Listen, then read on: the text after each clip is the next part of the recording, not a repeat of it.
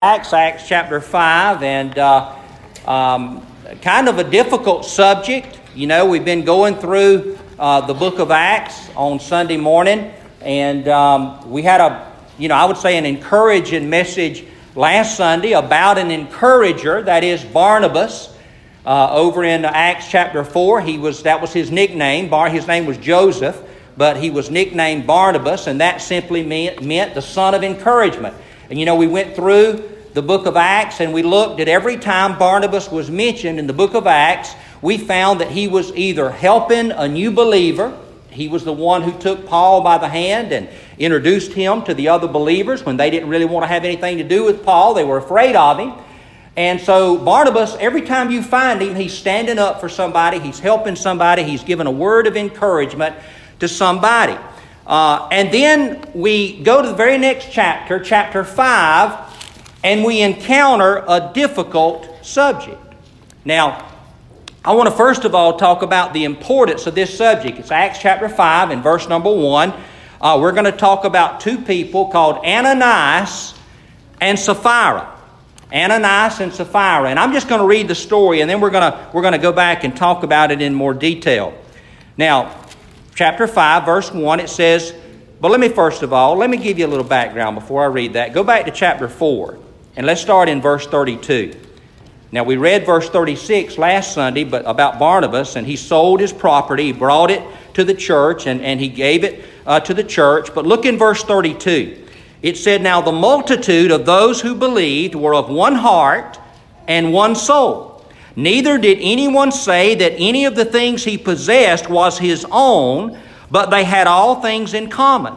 And with great power the apostles gave witness to the resurrection of the Lord Jesus, and great grace was upon them all. Nor was there anyone among them who lacked. For all who were possessors of lands or houses sold them, and brought the proceeds of the things that were sold, and laid them at the apostles' feet, and they distributed to each as anyone had need.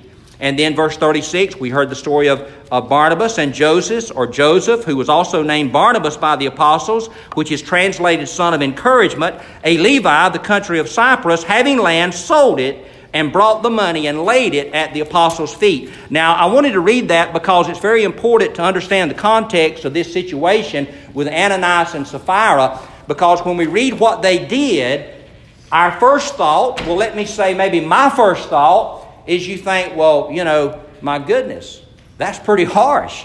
I mean, was it really that bad? I mean, we know that God doesn't strike all liars dead, because if they did, I'd be in a mess. I wouldn't have anybody to preach to. I wondered if y'all were going to catch that one.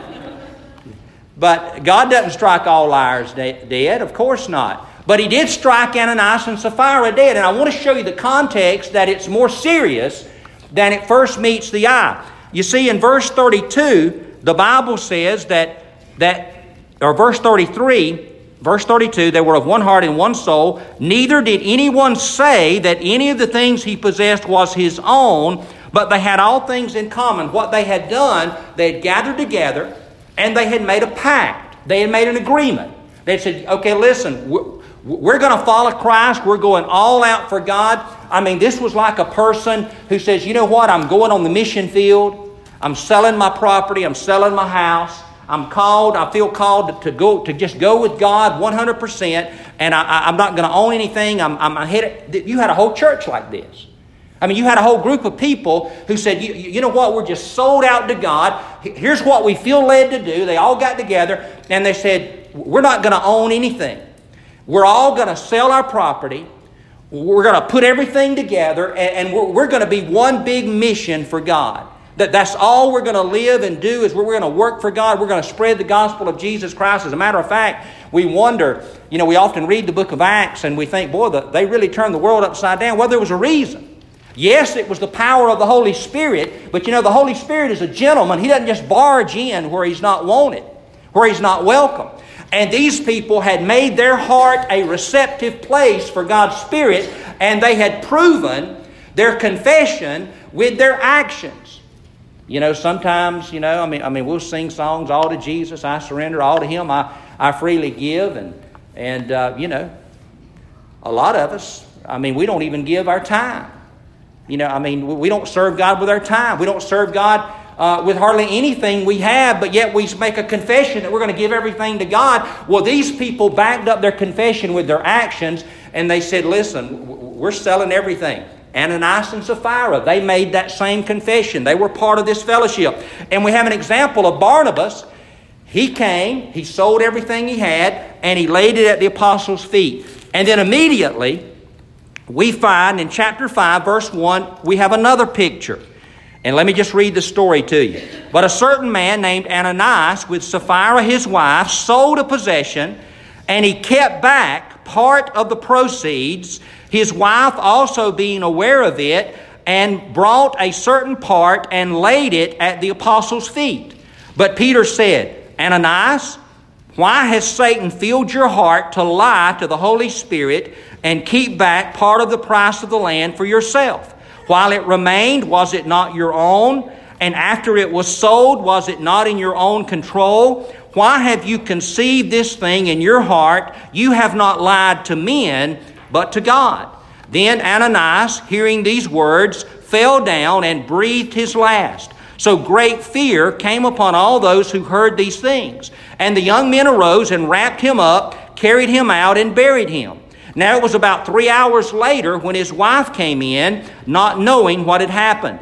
And Peter answered her, tell me whether you sold the land for so much. And she said, yes, for so much. Then Peter said to her, how is it that you have agreed together to test the Spirit of the Lord? Look, the feet of those who have buried your husband are at the door, and they will carry you out. Then immediately she fell down at his feet and breathed her last.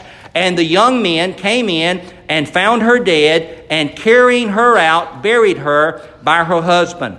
So great fear came upon all the church and upon all who heard these sayings, or these things. So here we have a picture of Ananias and Sapphira. They had lied to the Holy Spirit.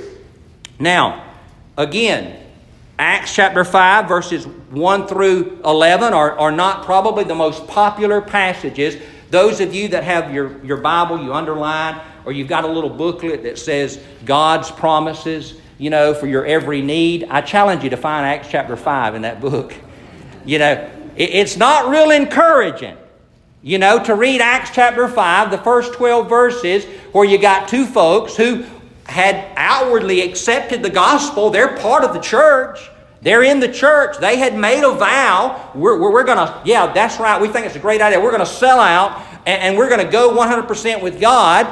And we might argue, well, hey, at least they sold their land. They gave most of it. That's more than most people would do. Come on, let's give them a break here. They just kept back a little bit. My goodness, what's going on here? You read this passage, and what does it say? Twice we read, and great fear came upon all. I'll just tell you, in our modern culture, in our modern society, we have lost our fear of God. Did you know that Proverbs says the beginning of wisdom is the fear of God? And you might say, well, now, I just don't think we ought to be scared of God. Well, I didn't say scared. I'm talking about fear. Now, my daddy's here, and when my mother and daddy came in this morning, I was just thinking, my mother there, and I'm so big and really fat. I know it. I'm a little, By the way, did you know I had a picture with Ivanka Trump? Did anybody see that? I didn't mention it last Sunday by mention of, but I thought I'd try to throw it in somewhere. I'd find a place where it fit. But the reason I think it fits there is because I put in the motto, I had Loy and Ivanka Trump there, and I put, if you saw my Facebook page, I put two beautiful women, and I don't know how to take a selfie. I took it down so my hog gel, showed there, and when you look at a picture, I don't care who's in it, you look at who first? You. I think, my Lord, am I that big? So I put in there two beautiful women and one old double-chin fat man. But I thought about how big I was and how small my mother is, and I pointed out to someone, I said, can you believe she used to tote me around? And And my dad is here, and I can remember when I was a kid, I loved my daddy, and I loved him then, but if my mother ever thought we weren't listening close enough, and, she wanted to get our attention, she says, I'm going to tell your daddy when he gets home. Now, another thing, that would strike what we might call fear in my heart. I did not want daddy involved, so I'll go ahead and confess to my mother now. She used to spank us, with the fly flap, which I think is child cruelty, actually, by the way, especially if you've been killing flies with that thing. But she'd spank us with the fly flap, and I didn't want daddy involved, so I learned very quickly to pretend like it hurt. And I just confess, Mama, that crying was not really real a lot of the times. I just cried because I didn't want daddy involved. I knew if I played the tough guy and act like it didn't hurt, she'd think I hadn't got the message, and would get daddy involved. But the point I'm trying to make with that long drawn-out story is that I loved my daddy, but I also had a healthy fear of my daddy. A fear of his authority, a fear of his, punishment if I disobeyed, if I did not do what I was supposed to do. And God is called our heavenly what? Our heavenly Father. He is our Father. And yes, a father is many things. He cares for us. He takes care of us. He provides for our needs. But he also is a disciplinarian. A father is one who is tasked with keeping order. And God is our heavenly Father.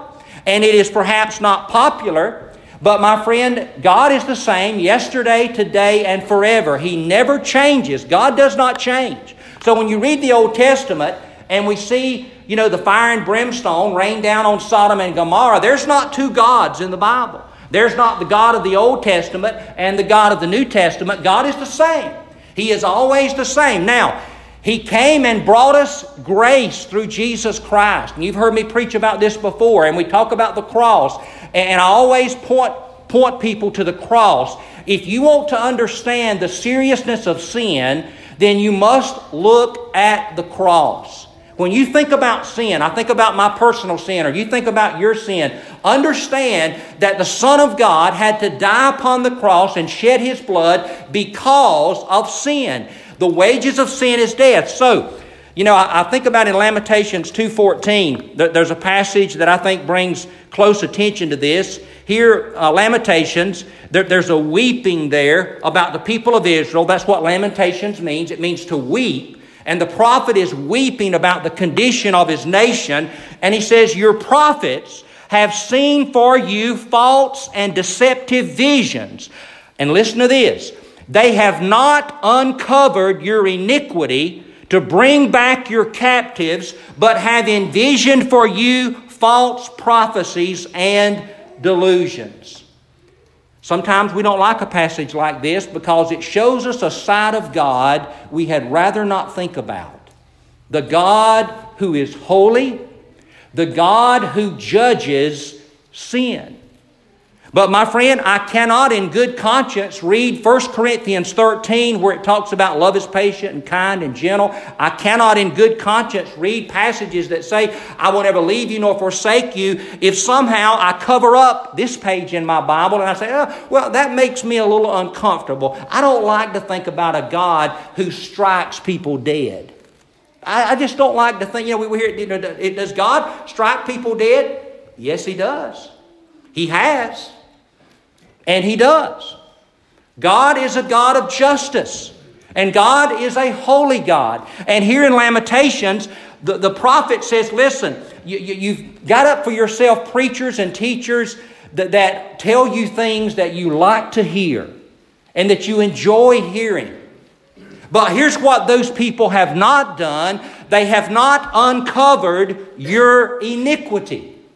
And why did Jesus come to die on the cross? He came to set us free from what? From our sin. What separates us from God? Our iniquity, our sin. So my friend, when we read the Scripture and we think about the Word of the Lord, sometimes the Word of God tells us things that makes us feel uncomfortable. We've got some athletes in here, and some of you that used to be athletes. You think back a long, long time ago, you'll remember it. But there's one thing about being an athlete or being involved in physical training. You have to do things that make you feel uncomfortable. I'll call him out. He's here today, and he gave a little public testimony Wednesday night. Dr. Paulk, back there. He's on the back, but I see him. He can't hide. He's back there. Dr. Paulk there, and good to have Gary back with us. We all know the situation Gary had, and he was kind of talking about that. We need to try to take care of ourselves and so forth. And Eric was talking about how his wife, as many of our wives do, they encourage us to do the right thing in a positive way, I'm sure, always in a positive way. But she was encouraging him to be healthy and to run, to run every day. And he says, I wake up in the morning and the last thing I want to do is run. I think, I got to go to the hospital. I got all these things to do. Who wants to run 2 miles? Not me. But you know what? It makes him feel uncomfortable. Every fiber in his body says, no, don't do it. Don't do it. But he knows for his own benefit he must. And all of these physical disciplines, we've got folks here that have college degrees. How many times when you were in college and it got time to go to class, every fiber in your being said, I do not want to go to class. I hate class. I hate the teacher. I hate the girl that sits by me. I don't want to go to class. I hate it. But you know that if you want to attain that degree, you must make yourself do something that is uncomfortable. Something that you don't want to do. Anything we accomplish in life, whether in the academic area, in athletics, in anything, it is going to require that we expose ourselves to things that make us uncomfortable, that we really don't want to do. Spirituality is no different. Listen, if you want to be a weak, flabby Christian, then never read anything in the Scripture that makes you feel uncomfortable. You want to be a weak, flabby Christian, then never listen to anybody on Christian television or Christian radio that makes you feel uncomfortable. Now, I'm not saying listen to false doctrine. If you see something that doesn't match up with the Word of God, certainly not. But I'm talking about that convicts you. Anytime you get conviction, you close that book or you turn that voice off, you're going to be a weak, flabby Christian. You're never going to go anywhere with the Lord. And you see, that's exactly what Lamentations is saying. All of these false prophets have not uncovered your iniquity.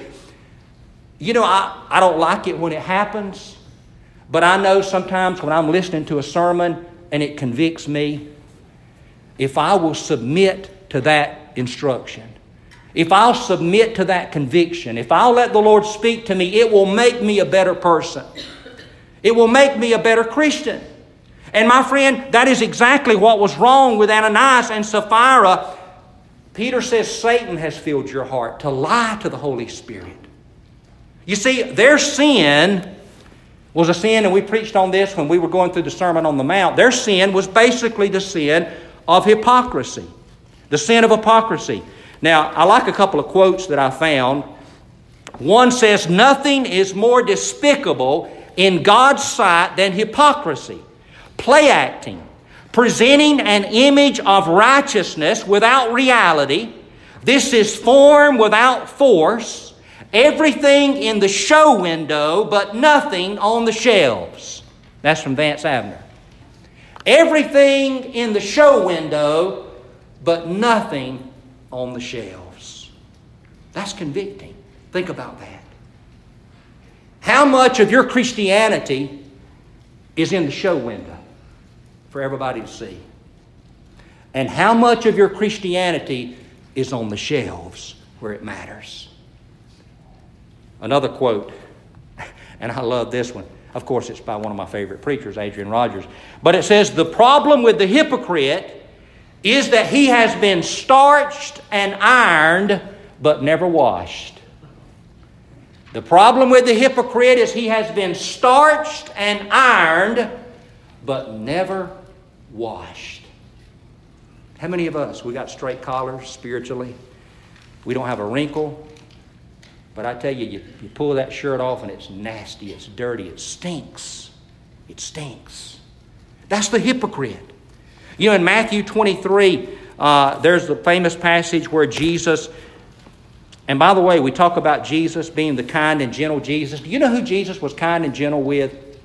Sinners. I think about the woman caught in the act of adultery. There she is, thrown into the midst, embarrassed, shamed, ridiculed, half-dressed. And they say, hey, she's guilty. What do you say do with her? And remember who God is. He's holy. He's just. He must punish sin. And we might think, well, if He's holy and He's just and He's confronted with sin, He's going to bring down the judgment of God on this sinful woman. What did Jesus do? He didn't do anything, which is a good lesson for us. Sometimes we're too quick to speak and to act and to judge. Someone brings something to us. Well, I'll tell you what I'd do. Well, I'll tell you what I'd do if that was me. Be careful. Even Jesus waited. He didn't say anything. He just wrote on the ground, said nothing. He said, he that's without sin, let him cast the first stone. And what happened? Everybody started dropping their rocks and they ran away. And Jesus turned to the woman. He said, woman, where are your accusers? And she said, I have none. And I think perhaps one of my favorite passages in all of the New Testament, Jesus said, neither do I condemn you. Go and sin no more. How gentle Jesus was with this sinful woman. Why? Because she was a sinner. She never pretended to be anything else. That's who she was. That's who everybody knew her to be. That was her identity. What about Zacchaeus? Remember, he jumped up in the tree. See, remember what they said about Zacchaeus when Jesus went to eat with him? It was just a scandal. My goodness, this man is a tax collector. He's a thief. He's a traitor. Everybody knew him for that. He was not a hypocrite. He was just a sinner. He was just sorry as they come. That's who he was. He never pretended to be anything else. Anytime Jesus met a sinner, He was full of grace. The thief on the cross. Jesus ushered him into heaven that very day. Jesus is always full of grace with one exception. One exception. And that is when we are so proud and we pretend to be something that we are not so that we might obtain glory or we might obtain praise. And you look in Matthew chapter 23, and this gracious, kind Jesus, He gives 7 woes, 7 warnings, if you will. And who does He give them to? We'll just start in verse 13. He says, but woe to you, scribes and Pharisees, hypocrites! For you shut up the kingdom of heaven against men. For you neither go in yourselves, nor do you allow those who are entering to go in. Woe to you, scribes and Pharisees, hypocrites! For you devour widows' houses, and for pretense make long prayers. Therefore you will receive a greater condemnation. Woe to you, scribes and Pharisees, hypocrites! For you travel land and sea to win one proselyte, and when he is won, you make him twice as much a son of hell as yourself. Woe to you, blind guides, who say, whoever swears by the temple, it is nothing. But whoever swears by the gold in the temple, he is obliged to perform it. Fools and blind, which is greater, the gold or the temple that sanctifies the gold? And whoever swears by the altar, it is nothing. But whoever swears by the gift that is on the altar, he is obliged to perform it. Fools and blind, what is greater, the gift or the altar that sanctifies the gift? And then verse 23, woe to you, scribes and Pharisees, hypocrites! For you pay tithe of mint and anise and cumin, and have neglected the weightier matters of the law, justice and mercy and faith. These you ought to have done without leaving the others undone. Blind guides who strain out a gnat and swallow a camel. Woe to you, scribes and Pharisees, hypocrites! For you cleanse the outside of the cup and dish, but inside they are full of extortion and self-indulgence. Blind Pharisee, first cleanse the inside of the cup and dish, that the outside of them may be clean also. Woe to you, scribes and Pharisees, hypocrites! For you are like whitewashed tombs that appear beautiful outwardly, but inside are full of dead men's bones and all uncleanness. Even so, outwardly you appear righteous to men, but inside you are full of hypocrisy and lawlessness. And woe to you, scribes and Pharisees, hypocrites, because you build the tombs of the prophets and adorn the monuments of the righteous, and say, if we had lived in the days of our fathers, we would not have been partakers with them in the blood of the prophets. Therefore you are witnesses against yourselves that you are the sons of those who murdered the prophets. Fill up then the measure of your father's guilt. Serpents, brood of vipers, how can you escape the condemnation of hell? Therefore I send you prophets and wise men and scribes. Some of them you will kill and crucify, and some you will scourge in your synagogues and persecute from city to city. Well, and I could go on, but I think you get the picture there. This is Jesus. The Jesus who looked at the sinful woman and said, neither do I condemn you. Go and sin no more. But yet he looked at these proud, self-righteous Pharisees who were hypocrites. They were starched and ironed but never washed. The show windows were full but the shelves were empty. And I have to ask myself, what am I? Do my shelves match my store windows? Is my spiritual clothing clean, or do I just simply worry about does it not have any wrinkles? How does it look? I shouldn't tell you this, but I've done it before. I've had a shirt, had a little stain on it, but I think I'll just wear my jacket and never take it off. You've probably done the same thing. I just won't take my jacket off. Well, spiritually we do that. We know we've got stains. We know we're not who we're claiming to be. But, I'll just keep it covered up. I won't let it show. Now, you notice there in Matthew 23 and verse number 14, Jesus said, you will receive the greater condemnation. Jesus is saying that there is a greater penalty for the hypocrite than there is for the person who just simply a sinner. And everybody knows it. That's just who they are. Let me ask you a question. Let's say you get robbed. Which is more serious? Which hurts more? To be robbed by a thief when you're away from home, you're on a trip, and they break in your front door, they bust the window, they kick in the door, and they bust in your home, and they rob you. They take the things you have. That's hurtful. Makes you mad. Makes you want to find out who did it. And you do find out who did it, and you don't know them. They're just somebody that's addicted to drugs, and they're trying to find a quick money, and they're just a thief and a liar. Or you meet a young man or a young woman, you kind of take a liking to them, you bring them into your home, they're in trouble, you get them out of trouble, you invest a lot of money into them. You basically bring them in almost like one of your own. And they got the keys to your house. They have the code to your security gate. I mean, your house is open to them. Your billfold is open to them. You spend money on them. You do all kind of things for them. And all of a sudden, things go missing. And you try to do an investigation. And you find out that you've been robbed by this person that you brought into your home, that you entrusted, that you embraced, that this person has stolen from you. Which one is more serious? Which one hurts more? We all know. I mean, it's one thing to get robbed by a stranger. That's just who he is. He's a thief. He just soon robbed me as my neighbor. I just happen to be the one he chose. But to be robbed by a person that you have entrusted, that's why Jesus said the hypocrite will have the greater condemnation. Because Jesus has opened up heaven to us. He's given us the Spirit. I mean, we're supposed to be part. Here, Ananias and Sapphira they were in the church. And yet they lied to the Holy Spirit. They were in the church, and yet, remember the prodigal son? He goes off and he remembers about home and he comes back. What would have happened if he would have come back and said, now, Dad, I'm back, and I hope you've missed me, and I hope you've learned a lesson. How bad it is with me not being here and how you mistreated me when I was here. And now I'm coming back and I want to get what's mine. Well, see, Ananias and Sapphira, they had that pride. They felt like God owed them something. And so God brought judgment upon them. Now, I want to make something clear before we stop.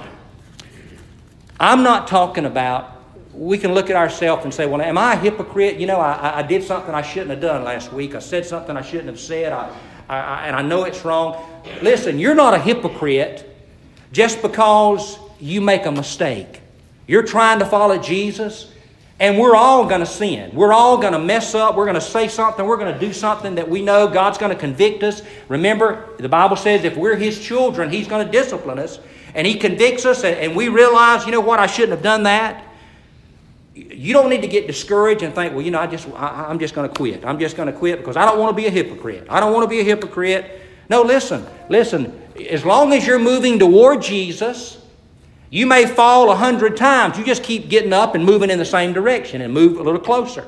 Ask God to forgive you. To be a hypocrite is to deny that you've ever sinned. You see? That's the difference.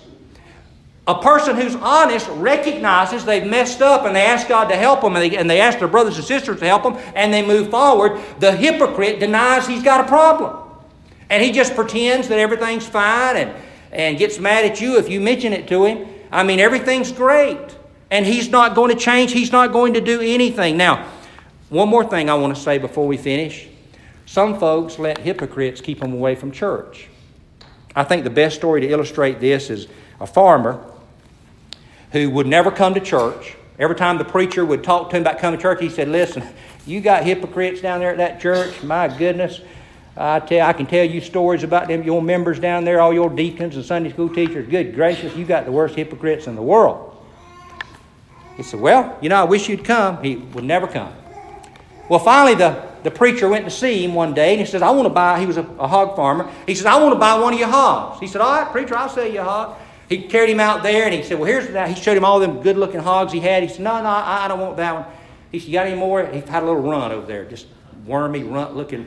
He said, that's the one I want. Preacher, you don't want that hog. That hog there, he won't never, that's terrible. No, that's the one I want. He said, no, you don't want that. You don't want, yeah, that's the one I want that. No, I'm buying him. I want that hog. He said, all right, that's the one you want. So he made him a good deal, sold him that little runt.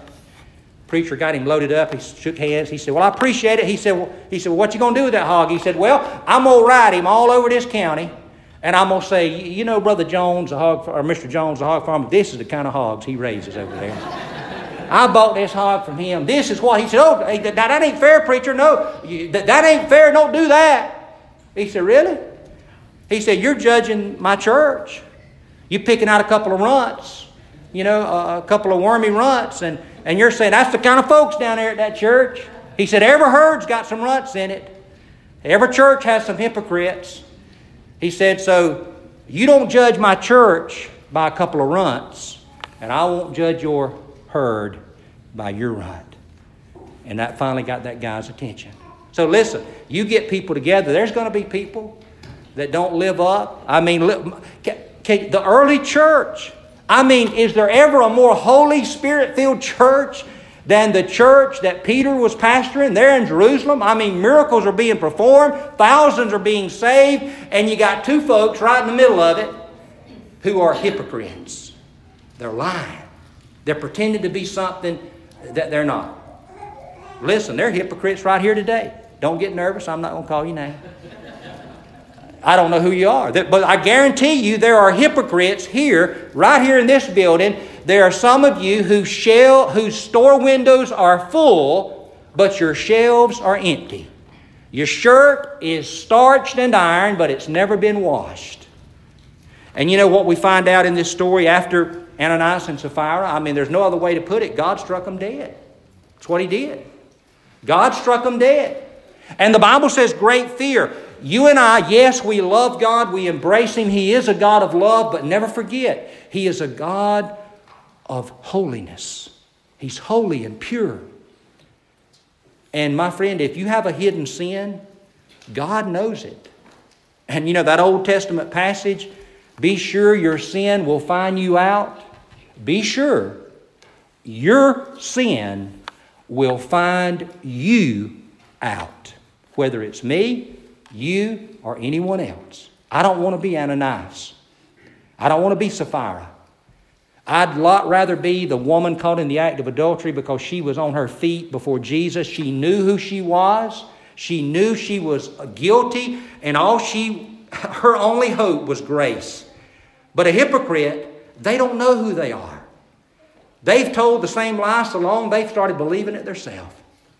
And they think they're the holiest and the greatest and the wisest. And they don't understand, like the church in Revelation that thought, boy, I'm just the best thing that's ever been. And you remember what Jesus told them? You don't know that you're naked and blind and miserable? You need to buy from me. You need to buy from me gold tried in the fire. You need to understand what true righteousness is. Remember, true righteousness is the righteousness we receive from God, not a righteousness we make for ourselves. It's the one we receive from God. So, you can lie to me. I wouldn't recommend it, but you can lie to your wife or your husband. But my friend, whoever would lie to the Holy Spirit, God already knows.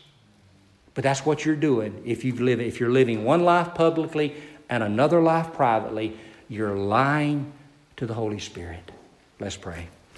Father, we come to you in Jesus' name. And Lord, we thank you for the words of comfort that are in your Scripture.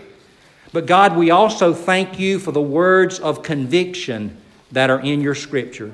That all Scripture is inspired by God and inspired by the Holy Spirit. And God, I pray that we would take this story, Lord, that is sometimes not comforting, but Lord, it seems to be troubling to us when we read something like this. But let us remember, Lord, that it is meant to convict us, to warn us of the danger of hidden sin, to warn us of the danger of hypocrisy. And God, we pray, I offer myself up to you and I ask you, God, to search me inside and out. And God, if there is a thought, if there is an action, if there's a motive that is not pleasing to you, I ask you to remove it in the name of Jesus. Lord, I ask you to convict me of anything in my life that is not pleasing to you. I offer myself up to you for your conviction and your correction. And God, I pray for every one of your believers or your children that are here today. I pray that you would do the same for all of us.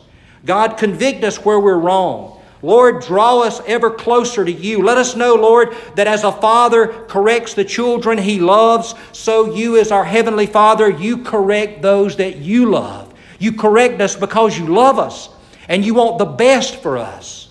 And God, I pray that we would yield to that correction. We would be submissive to your spiritual authority. God, I pray if there's one here that doesn't know Jesus, God, that you would draw them to you. Just have your will and way in this invitation. In Jesus' name we pray.